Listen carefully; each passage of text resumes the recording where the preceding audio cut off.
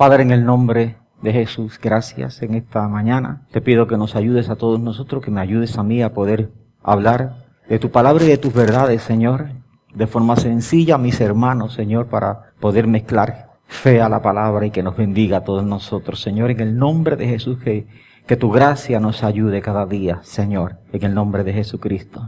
Amén. Yo voy a tratar de terminar un poquito antes de lo que normalmente terminamos, no para irnos más temprano, sino para cuando termine de compartir la palabra, tener sacar un momentito para orar por hermanos que tengan necesidades. Amén. Simplemente para eso. Así que ese es les recuerdo que el miércoles a las 6 de la mañana estamos orando en el Coliseo. Estos son tiempos de vacaciones. Nosotros sabemos que tenemos, ahora mismo, si nosotros miramos, tenemos la mitad de la iglesia fuera. Algunos están fuera de Puerto Rico, otros están de vacaciones internas. Y amén, el Señor está con ellos y que el Señor les bendiga grandemente a todos ellos. Amén. Yo voy a hacer algo un poquito más normal. Me voy a tomar unos minutos para beneficio de tantos hermanos que no estuvieron en las semanas pasadas ni la otra, y que a veces nosotros sugerimos, acceso a internet, busque el CD, pero ¿qué va? Nosotros somos buenos postergando. Sí, tengo que hacerlo. Sí, me dijeron que esa palabra es buena, debo escucharla, pero no lo hacemos. Así que yo me voy a tomar unos minutos a dar un repaso, unos minutitos de lo que yo compartí hace 2 domingos para atrás. Voy a dar otro repaso de lo que compartí el domingo pasado y después voy a compartir la palabra de hoy, la que quiero compartir, y voy a terminar antes de lo acordado. ¿Está bien? Esa es mi meta. Hace 2 domingos atrás estuvimos hablando acerca de lo que es respeto.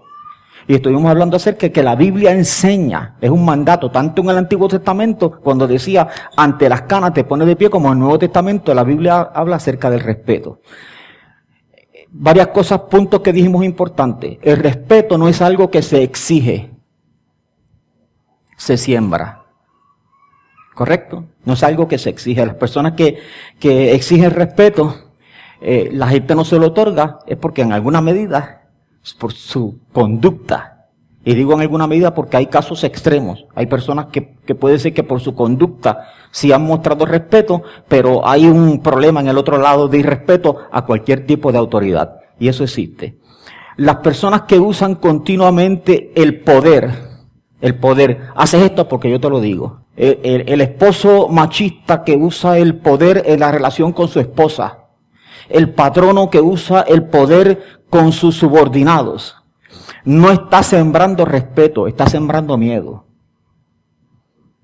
Miedo y respeto no es lo mismo. ¿Ok? Tú puedes sentir que yo te respeto porque tengo 14 años y te tengo miedo.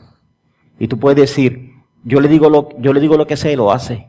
Me respeta. No. Espera que yo tenga 18 y dímelo otra vez. Y tú vas a descubrir que no era respeto, que era miedo lo que yo tenía. Y ahora no te tengo miedo. Y tú vas a decir, ¿qué le pasó al nene? No le pasó nada. La mujer que es abusada, ¿qué le pasó? Llegó un momento que dijo, no más, se acabó. Las personas que respetan las autoridades puestas por Dios, está irrespetando a Dios. Porque las autoridades, la Biblia enseña que fueron puestas por Dios para se supone que vigilen, que se hagan el bien. Los gobiernos se supone que lo hagan. Habrá un momento en que las posturas de los gobiernos chocan con las posturas de Dios, y eso es sencillo, ¿verdad que sí? ¿Cuál es la postura que un cristiano debe asumir? Siempre vamos a asumir aquello que dice la Escritura, porque en cualquier momento dado en que choque con la autoridad de alguien, la autoridad de la Escritura está por encima. ¿Está bien? La Biblia dice que las ovejas se sujeten a los pastores, pero eso es condicionado. No siempre debe ser así. Sujeción es un acto voluntario. Un pastor no puede obligar a las ovejas a que se sujeten, las ovejas se sujetan voluntariamente. Pero yo tengo un amigo mío que un pastor le dijo un día, ese bajo que está ahí, llévatelo. Y la oveja le dijo, no es de nosotros, no importa, cógelo y ponlo en el baúl del carro mío. Y el hermano dijo, me tengo que sujetar al pastor, así que se lo llevó y lo puso en el baúl del carro del pastor. Eso es incorrecto, ¿ok? Y por último, lo que yo respeto, yo lo atraigo. Si yo respeto a una persona, yo la atraigo hacia mí. Y lo que se irrespeta se aleja. Eso es un principio sencillo. Si tú tratas bien a tu esposa y la tratas con respeto, ella va a estar cerca. Si tú la tratas con irrespeto, tú puedes pensar que está cerca y está bien lejos. Tú dices, ella nunca se ha ido. ¿Cuántos de nosotros saben que yo puedo estar cerca de ti y no contigo? ¿Verdad que sí? Ok. Eso es un pequeño resumen. La semana pasada estuvimos hablando acerca del gozo. Y dijimos que la Biblia enseña que gozo es un mandamiento. Si gozo es un mandamiento, por lo tanto gozo no es una emoción, gozo es una actitud. Cómo yo enfrento la vida, cómo yo miro las cosas que me pasan, cómo yo enfrento todas las cosas que me pasan. La Biblia manda, es un mandamiento, no es una opción, no es una sugerencia. La Biblia dice que vivamos con gozo, está siempre gozoso. ¿Cómo yo puedo vivir con gozo con todos los problemas que yo tengo? Ese es el primer pensamiento que tenemos que modificar, porque es un pensamiento incorrecto cuando nosotros pensamos que gozo descansa en las cosas que ocurren fuera de mí.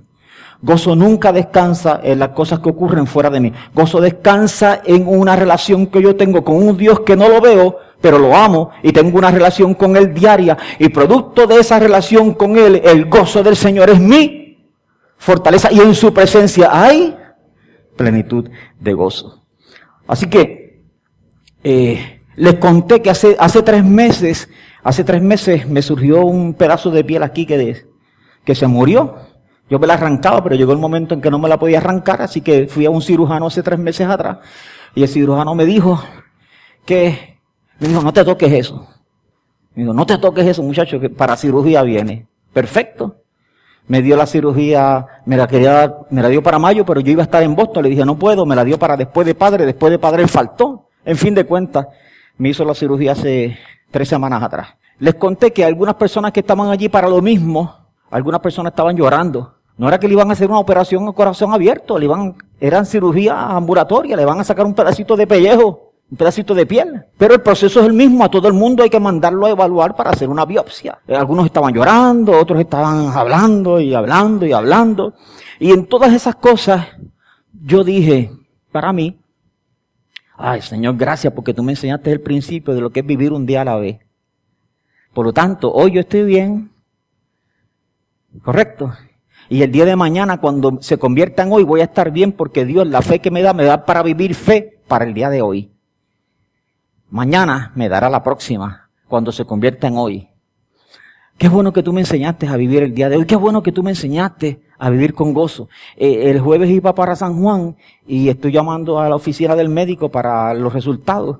Y resulta ser que me dicen, ven acá que para leerte los resultados. Yo le dije, que voy para San Juan. Y me dice, que nosotros nos vamos, llegamos el 9 de agosto, vamos a cerrar. Yo digo, pues no te preocupes, el 9 de agosto yo lo busco. Y Lucy me dice, no, vira. Yo le dije, pero ¿para qué? Yo no tengo que virar. Deja eso, tranquilo, vamos a llegar hasta San Juan y a hacer el plan que teníamos y vamos a pasarla bien. Así que, ahora bien, hace 3 meses de ese proceso,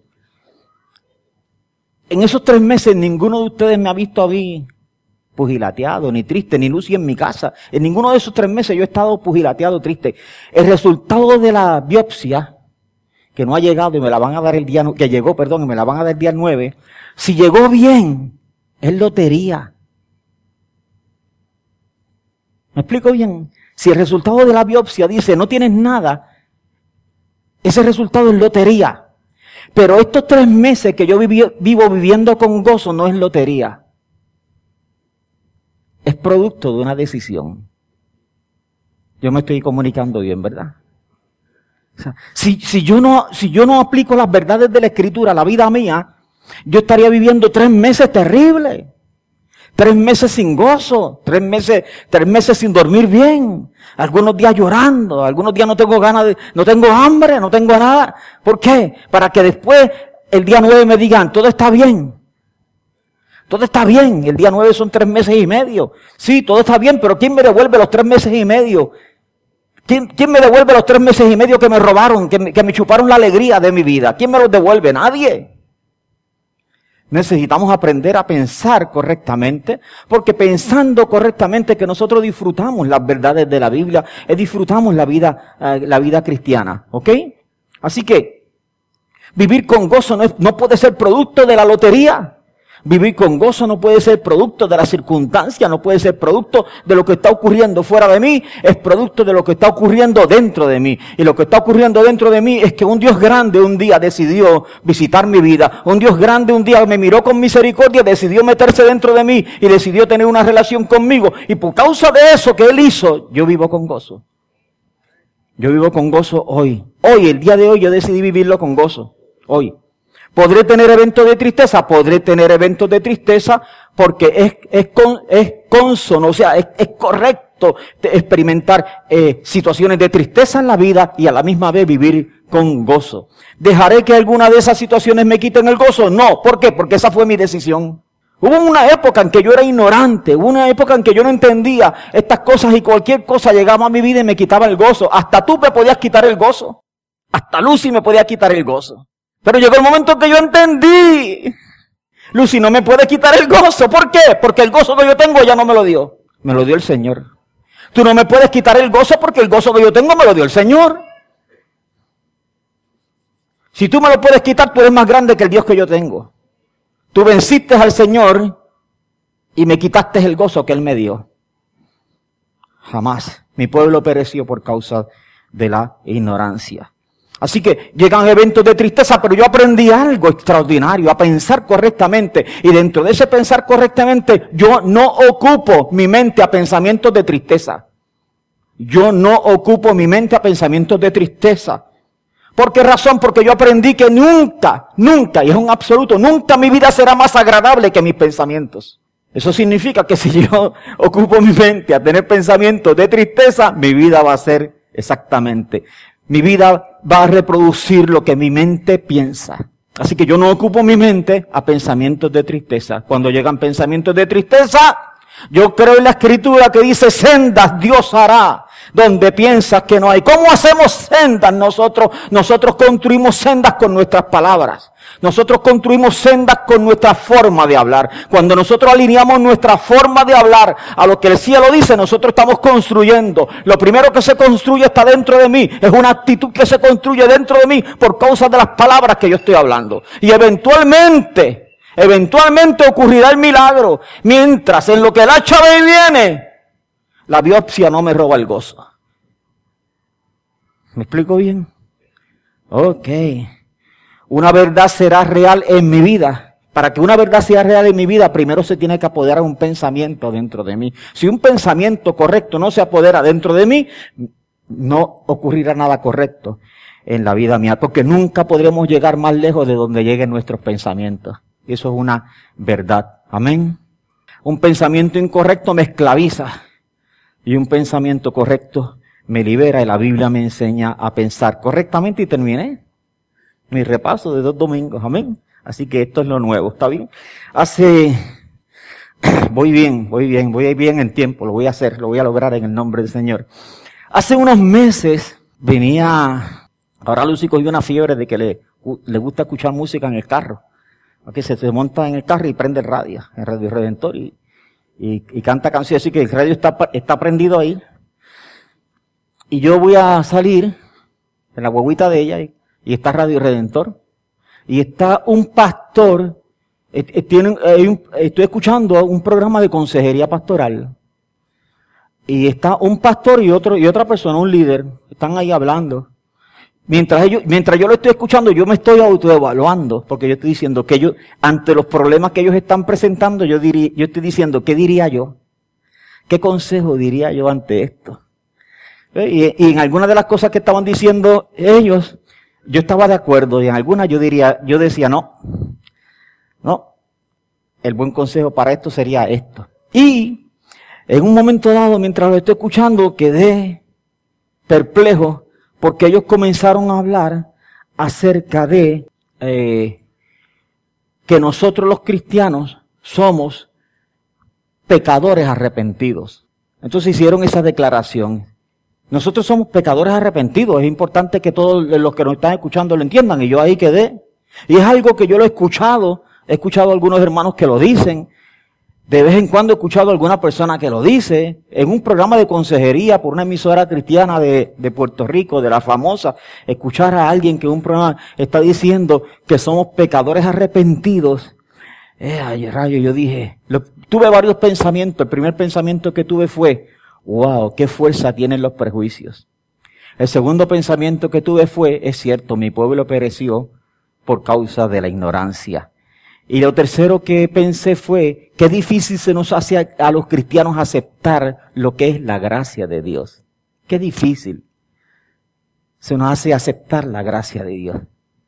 Peleamos, ¿se acuerdan el pasaje de que Jesús enseña una parábola de un hombre que contrató unas personas por la mañana? Y le dijo, hey, ven a trabajar conmigo, te voy a dar $50. Si trabajas conmigo ahora desde las 8 hasta las 5. Sí, perfecto. Y se fue y contrató al mediodía, contrató a otra gente. Dice, ¿te quieres venir a trabajar conmigo? Sí, y después se fue como a eso de las 3 de la tarde y contrató a otra gente más. Y cuando llegó la hora de pagar a las 5 de la tarde, agarró a la gente de las 3 de la tarde y le dio $50. Dijo, toma.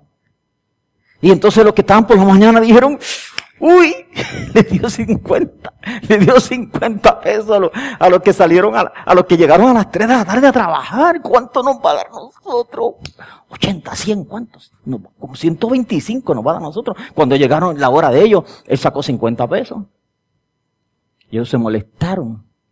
Él le dijo, ¿por qué ustedes están molestos? ¿Están molestos? Yo te pregunté a ti, yo estoy siendo injusto contigo. Yo te dije a ti que si tú venías desde las 8 de la mañana hasta las 5 de la tarde a trabajar, yo te daba $50. ¿Eso no fue lo que yo te dije? Sí, eso me dijiste. Yo le dije, ¿por qué estás molesto? Yo estoy siendo injusto. Si yo quiero ser bueno con los demás, ¿por qué te molesta a ti si es mi dinero? Y es interesante porque algunos de nosotros creyentes, algunos de nosotros nos es difícil entender la gracia de Dios porque llevamos 10, 15, 20, 25 años orando, empujando, ayunando y buscando a Dios y congregándonos siempre. Y de momento llegó alguien los otros días y se convirtió y recibió el bautismo en el Espíritu Santo y habla en otras lenguas. Y está profetizando y está teniendo visiones. Y de momento lo pusieron a testificar y parece un predicador de 20 años de experiencia. Y se le abren las puertas aquí, se le abren las puertas allá. Y nos incomodamos. Porque se nos hace difícil entender, aún a nosotros mismos. Se nos hace difícil procesarla para nosotros. Y se nos hace difícil entender que la gracia de Dios está siendo derramada sobre toda persona que quiera accesarlo. Es gracia de Dios. Así que, cuando yo estoy escuchando a ellos, yo digo, wow, señores.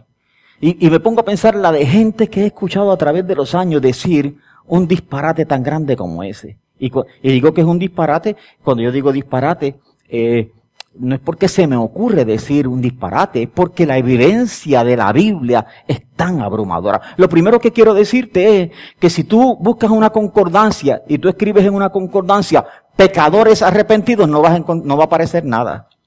Digo, en una concordancia de la Biblia. Si tú buscas en la Biblia pecadores arrepentidos, tú no vas a encontrar nada.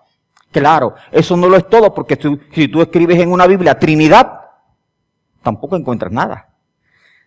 Pero el concepto Trinidad, de un Dios que se manifiesta de 3 maneras diferentes, ese concepto sí está en la Biblia. Pero el concepto pecadores arrepentidos, eso no está en la Biblia. Todo lo contrario. Voy a leer algunos versos de la Biblia y solamente escogí algunos porque son tantos y tantos y tantos que yo pasaría el tiempo que queda, los próximos 35 minutos los pasaría simplemente leyendo textos bíblicos acerca de este tema. Filipenses 4:21, el apóstol Pablo está escribiendo y dice, saludad a todos los santos en Cristo Jesús.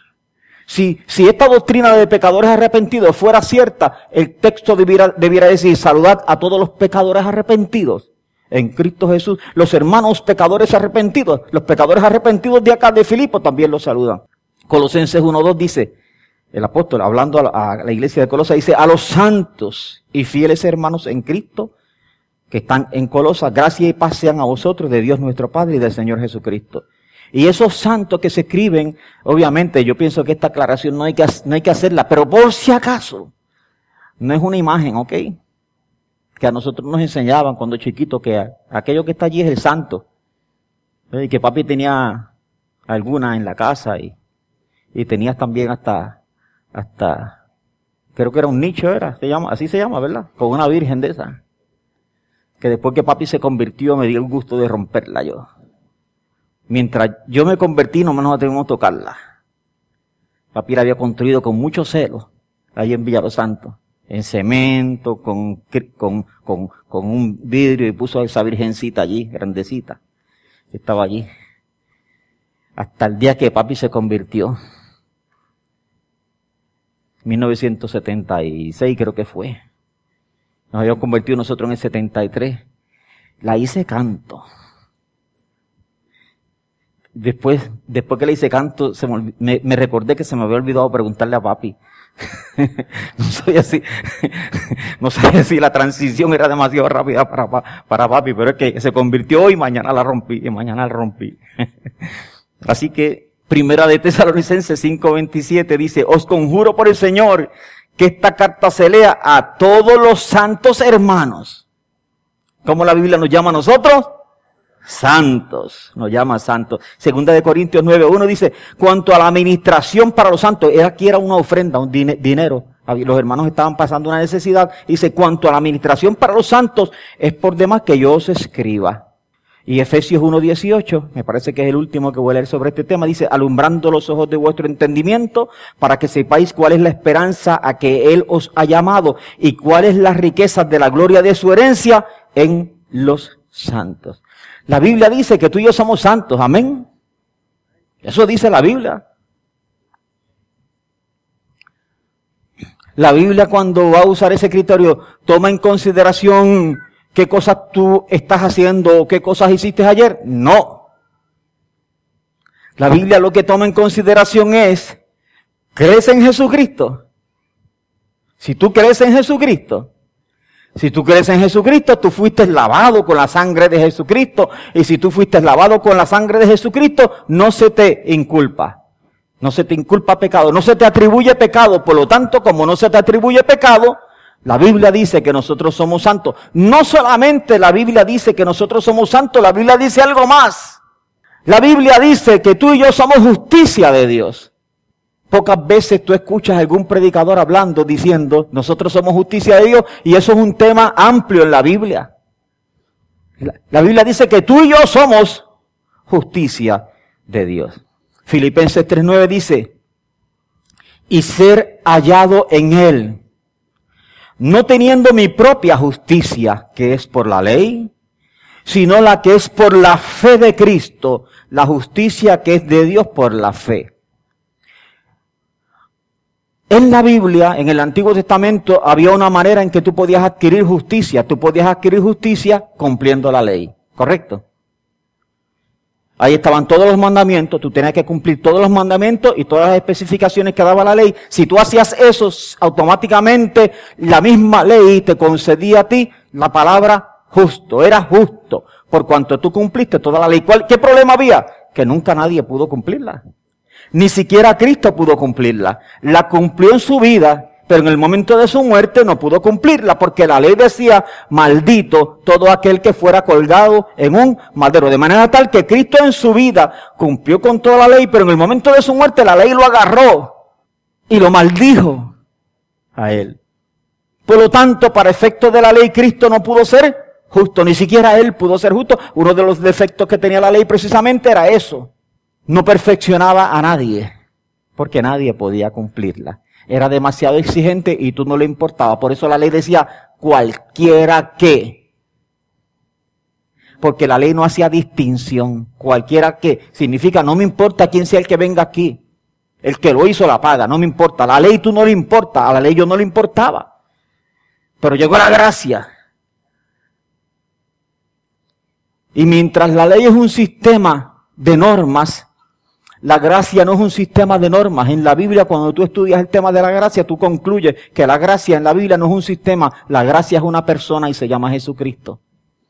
Él es una persona. Así que en la Biblia hay una justicia que se podía adquirir por medio de la ley. Pero en la Biblia descubrimos que hay una justicia que se adquiere no por la ley, sino se adquiere por la fe en Él. ¿Y qué es lo que hace? Es bien sencillo. Toda mi culpa se le imputa a Jesús y toda la justicia de Jesús se me imputa a mí. De manera tal que yo, por medio de la fe, yo tengo la justicia de Él. ¿Cómo se adquiere? Se adquiere por medio de la fe. ¿Qué hay que hacer? ¿Tienes que hacer algo? No tienes que hacer nada. Solamente creer. Si tú crees, tú tienes la justicia de Cristo en la vida tuya. Se adquiere por medio de la fe, igual que la salvación. ¿Por qué tú eres salvo? Tú eres salvo por medio de la fe, no por obras para que nadie se gloríe. Porque ¿cómo tú eres justo? Tú eres justo por medio de la fe. No es por obras tampoco, porque por obras no se puede adquirir la justicia de Dios. Se adquiere solamente por medio de la fe. Amén. Él fue hecho injusto para que yo pudiese heredar su justicia. Yo fui hecho justo y Él heredó mis pecados. Ese es el pacto. El nuevo pacto de la gracia. Él heredó mis pecados y yo heredé su justicia. Y eso simplemente se consigue por medio de la fe. Segunda de Corintios, el verso probablemente más fuerte sobre este tema. Segunda de Corintios capítulo 5, verso 21 dice, al que no conoció pecado, por nosotros lo hizo pecado. ¿Quién lo hizo pecado? Dios. Dios está diciendo en la Escritura que Dios hizo a Cristo pecado. Él no conoció pecado porque nunca tomó una decisión pecaminosa en su vida. Él no conoció pecado, Dios lo hizo pecado. Por nosotros lo hizo pecado para que nosotros fuésemos hechos justicia de Dios en Él. No somos pecadores arrepentidos. Somos santos. Y no solamente somos santos, somos justicia de Dios. Gálatas 3:6 dice, así Abraham creyó a Dios y le fue contado por justicia. En tiempos antes de la ley, cuando no existía la ley, algunos de nosotros consideramos que la ley es demasiado importante y eso cuando llegamos a esas conclusiones es porque nos falta un poquito de conocimiento de la Escritura, porque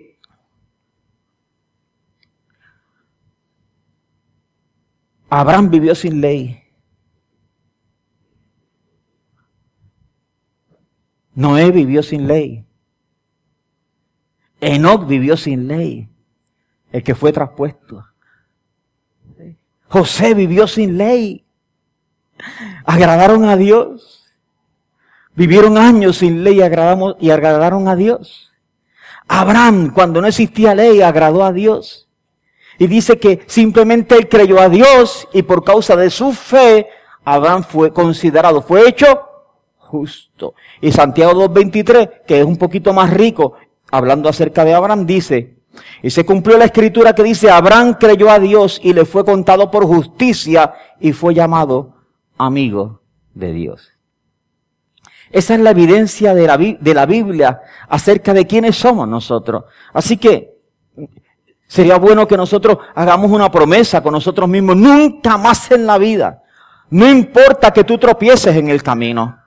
No importa que te estrelles. Nunca más en la vida niegues la Escritura. Nunca más en la vida llenes tu boca para decir, es que nosotros somos pecadores arrepentidos y por esa razón, pues nosotros fallamos continuamente.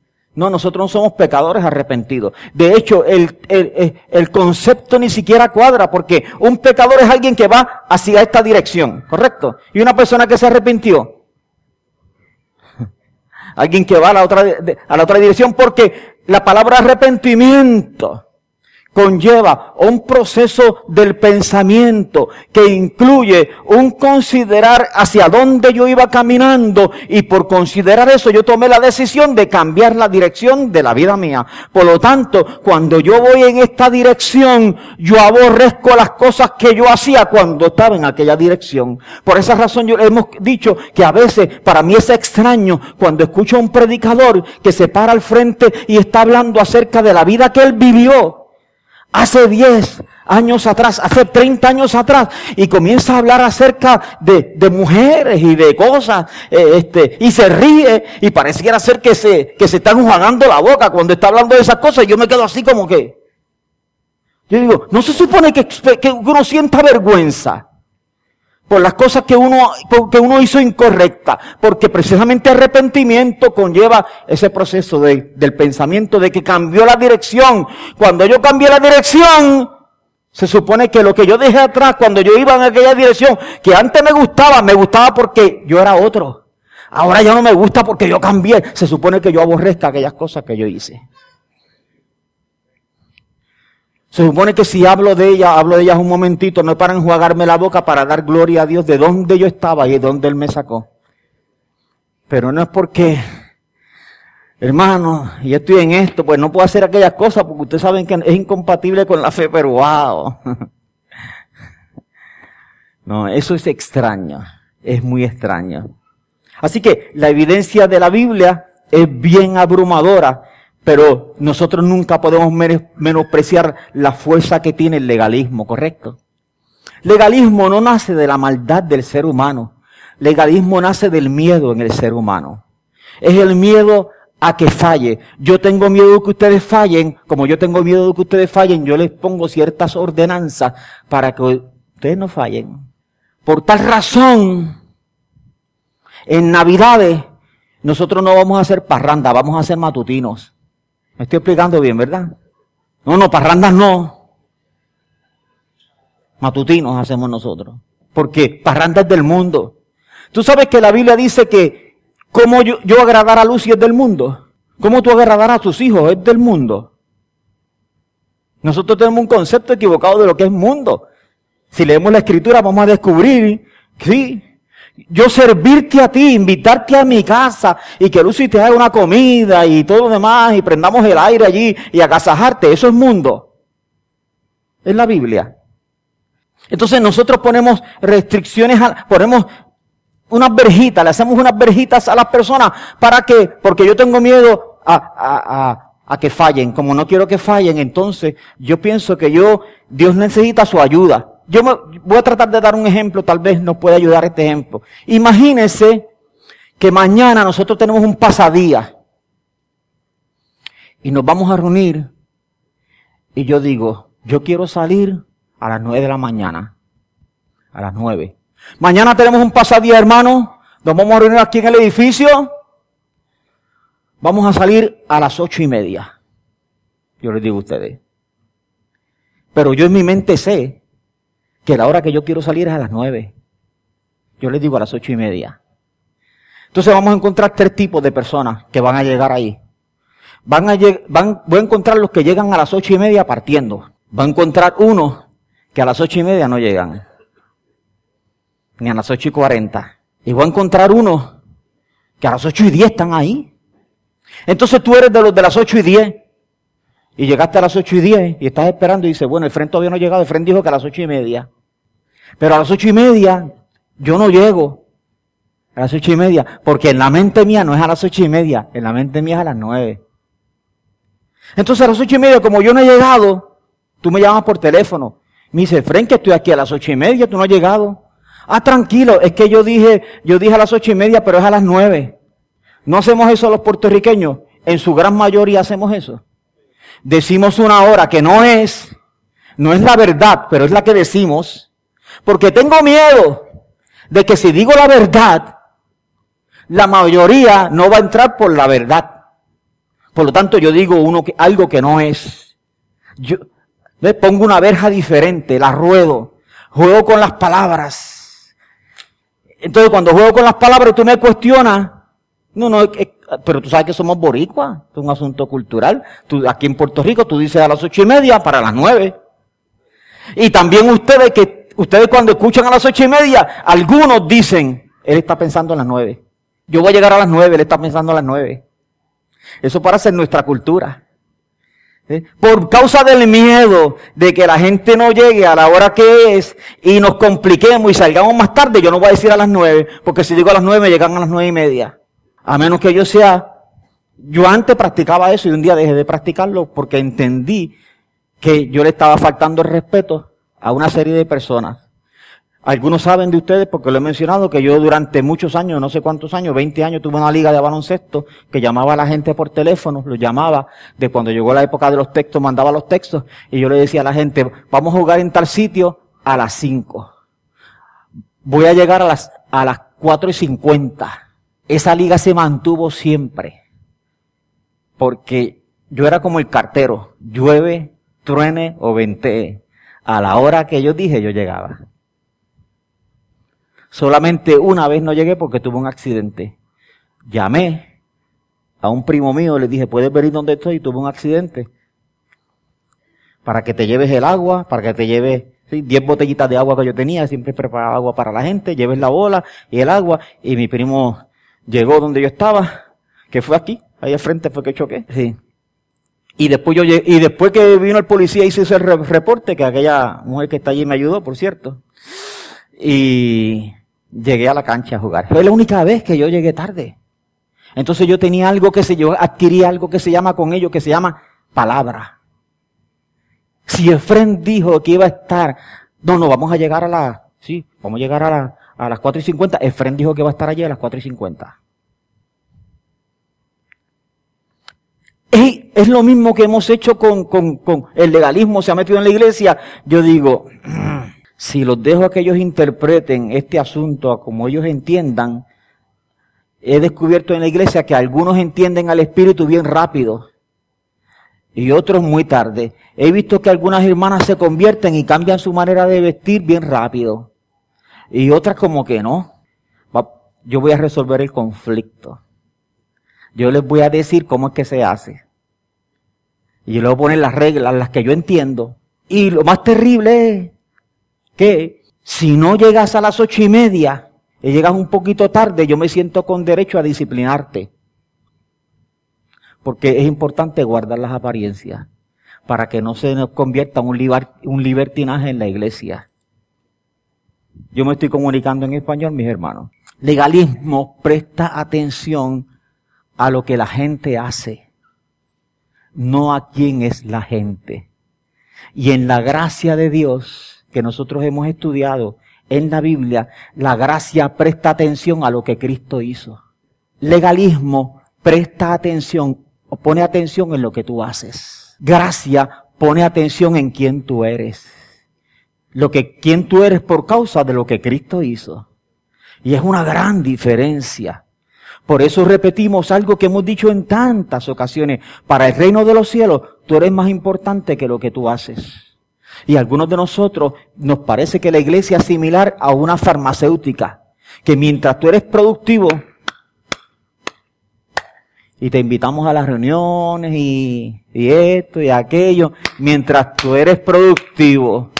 Pero el día que tú tienes problemas matrimoniales y tú te tienes que ausentar, el día que tú tienes problemas de enfermedad con un hijo y tú te tienes que ausentar, tú dejas de ser productivo y en ese día tú descubres que estuviste 20 años trabajando para esta farmacéutica y tú te pensabas que tú eras lo más importante en la farmacéutica, pero eso no era cierto. Es que tú eras productivo y por cuanto tú eras productivo yo te valoraba. Pero cuando tú dejaste de ser productivo, para mí tú no vales mucho. Pero en el reino de los cielos no es así. No es de esa manera. Dios no nos ama a nosotros por lo que nosotros hacemos. Dios nos ama a nosotros por quienes nosotros somos. Dios te ama por quien tú eres, no por lo que tú haces. Tú puedes ganarte 10,000 personas para Cristo. Y tú puedes ganarte ninguna persona para Cristo. Dios te ama exactamente igual. No cambia. Todos nosotros que tengamos hijos y nuestros hijos son diferentes, y hay algunos hijos que hacen las cosas mejores, y hay otros hijos que no hacen las cosas tan mejores, hay algunos que nos dan un poco de más candela. ¿Eso tiene que ver con el amor? No, eso no tiene nada que ver con el amor, eso tiene que ver con cuán contento está uno con las acciones de un hijo, pero no es un problema, jamás en la vida es un problema de amor. No es por obras, dice la Escritura, para que nadie se gloríe. Varias veces yo he mencionado que probablemente el personaje de la Biblia, sacando la persona de Jesucristo, que más me gusta de los varones en la Biblia es José. Me han escuchado decirlo. Es José. Después de José, Daniel.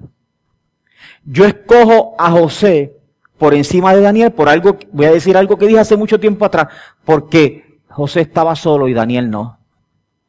Daniel estaba con los amigos. Y el día que Daniel estuviese medio desalentado, podía encontrarse con un amigo que le dijera: Daniel, tranquilo, que estuve orando, anoche estuve orando y el Señor me animó. Daniel era extraordinario. 10 veces, esos muchachos 10 veces mejor que cualquiera. Pero Daniel tenía la ayuda, el apoyo de alguien. Pero José estaba solo en un país gobernado por muchos dioses y con unas conductas bien extrañas y en situaciones bien difíciles preso. Por esa razón, para mí José, yo lo escojo por sobre los demás. Ahora bien, si Dios me dijera, Efrén, yo voy a sacar a todos los hombres de la Biblia, todos los personajes de la Biblia y solamente voy a dejar uno, la historia de uno, ¿cuál tú escogerías? Yo no escogería a José, tampoco escogería a Daniel. ¿Sabes a quién yo escogería? Te voy a decir, es bien sencillo para mí. Yo escogería a Jacob. Te voy a decir por qué. Porque si Dios dejara a José y fuera la única vida que yo pudiese leer de la Biblia, cuando yo termino de leer la vida de José, yo me sentiría frustrado y desesperanzado. ¿Por qué? Porque José me descalifica a mí. Si yo cogiera la vida de Daniel, cuando yo termino de leer la vida de Daniel, de ese tipo que era 10 veces mejor, yo me sentiría descalificado. Yo siento que yo no soy ni 2 veces mejor. Entonces cuando yo lea la vida de estos dos individuos que son tan perfectos, yo terminaría diciendo, yo no tengo esperanza. Esos tipos son demasiado extraordinarios. Yo no tengo esperanza. Por esa razón yo escojo a Jacob, porque cuando yo leo la vida de Jacob, cuando yo leo la vida de Jacob, yo me lleno de esperanza. Cuando yo leo la vida de Jacob, yo digo, hay alternativa para mí. Tú también. Cuando yo leo la vida de Jacob, yo digo, wow, qué misericordia la de Dios. Cuando yo leo la vida de Jacob, yo digo, wow, Dios no se cansó de ese chamaco. ¿Cuántos años le dio candela a Dios? ¿Cuántas décadas le dio candela a Dios? ¿Cuántas décadas decidió vivir por su cuenta? Decidió vivir por sus ganas, olvidándose de las palabras que se habían declarado sobre su vida. ¿Cuántas décadas él vivió de esa manera y Dios tuvo misericordia de él? Yo escogería a Jacob porque José me descalifica. Yo escogería a Jacob porque Daniel me descalifica.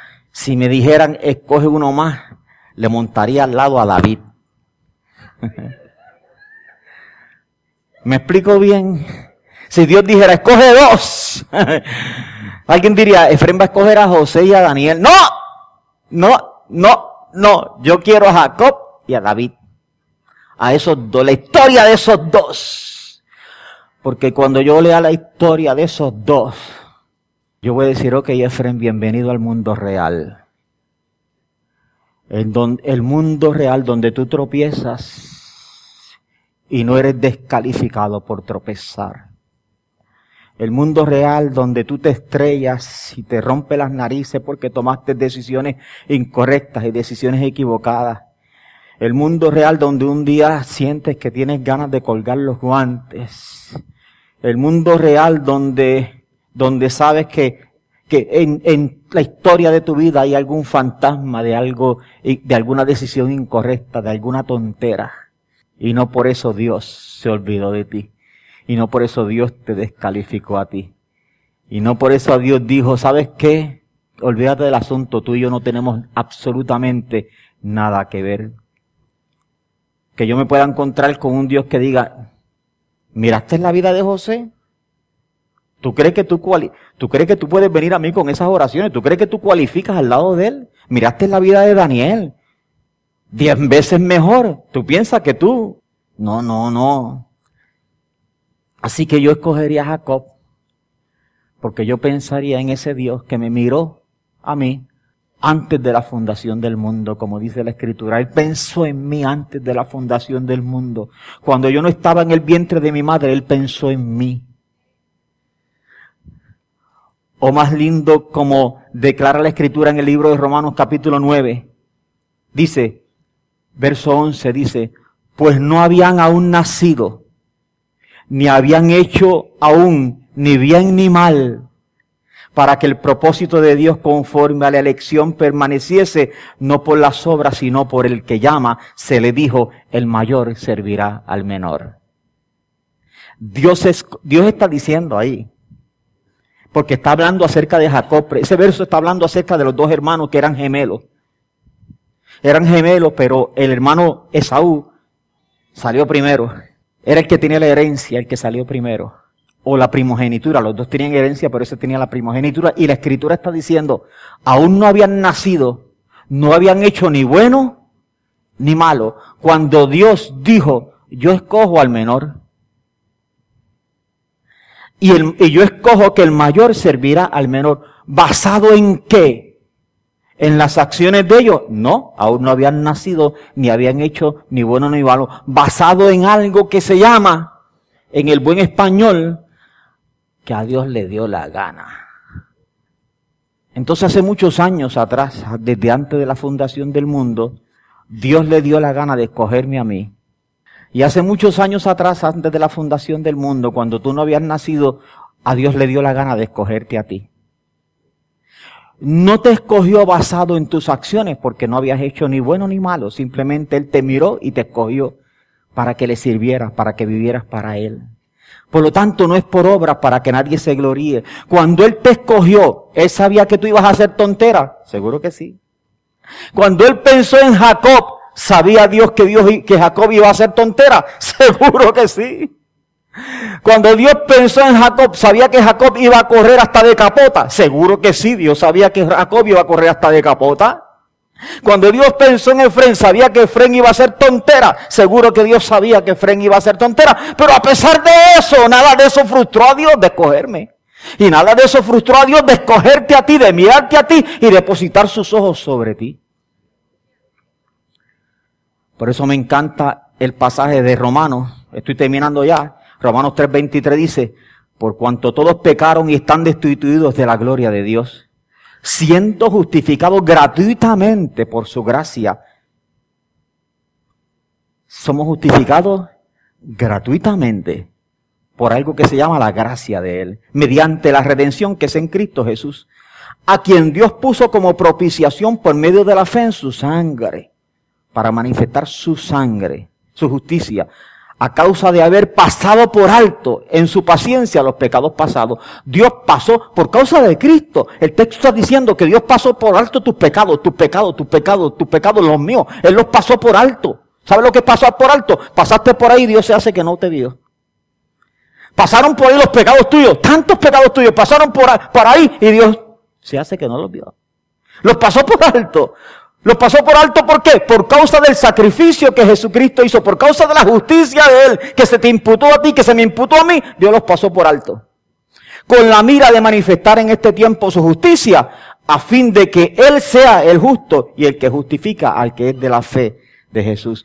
Yo admiro la persistencia del diablo, pero tengo que decirle con toda autoridad que la persistencia del diablo jamás en la vida compara con la persistencia de Dios. Jamás en la vida compara con la persistencia de Dios. No se puede comparar. ¿Cuántos años el amor de Dios persiguió a Jacob? Algunos de nosotros podemos pasar por este lugar y hablar y decir, ¿cuántos años el amor de Dios te ha perseguido a ti? ¿Verdad que sí? Algunos de nosotros podemos decir, y contar los años todavía, exactamente. Todavía. ¿Cuántos años nos ha perseguido el amor de Dios? 10 años, 20 años. ¿Cuántos años persiguió a Jacob? 20 años. ¿A cuántos hombres más de la Biblia los persiguió el amor de Dios? ¿A cuántos más? ¿No has sabido, no has oído que el Dios eterno Jehová, el cual creó los confines de la tierra, no desfallece ni se fatiga con cansancio y su inteligencia es inescrutable? Y yo sé que el contexto de este verso está hablando de cansancio físico, pero no es menos cierto que está hablando de una característica del Dios de nosotros. El Dios de nosotros no se frustra. El Dios de nosotros no se llena de desesperanza. El Dios de nosotros no dice, hoy tengo una nueva idea. Yo estaba pensando en Lucy, estuve pensando esta semana en Lucy, pero hoy tengo una mejor idea, no a Lucy. No, voy a escoger a... Por esa razón es cuando pienso en la época pasada y pienso aquellas canciones de la época pasada que a mí me encantaron tanto y que pienso que son canciones que traspasaron una época y todavía me encanta y de vez en cuando estoy bañándome y la canto, de vez en cuando estoy en el carro y la canto. Es aquella canción que dice, su obstinado amor que nunca cambiará, no puedo entender por qué por mí sufrió, Su inmenso amor me da consuelo sin par. Su obstinado amor, porque no hay otra manera de llamar el amor de Dios que no sea, no hay mejor palabra para escoger una característica que pueda definir el amor de Dios por sobre nuestras vidas que llamarlo un amor terco, un amor que no se cansa, un amor que no se quita, un Dios que nos hizo santos y nos justificó, no porque nosotros lo merecíamos, no porque nosotros nos lo ganamos, sino porque a Él le dio la gana. Tú te puedes poner sobre tus pies. Yo quisiera tener una palabra de oración con hermanos que tengan algún tipo de necesidad en su vida, la que sea, salud, un milagro, nuevas fuerzas. Quieres acercarte más al Señor y estás tomando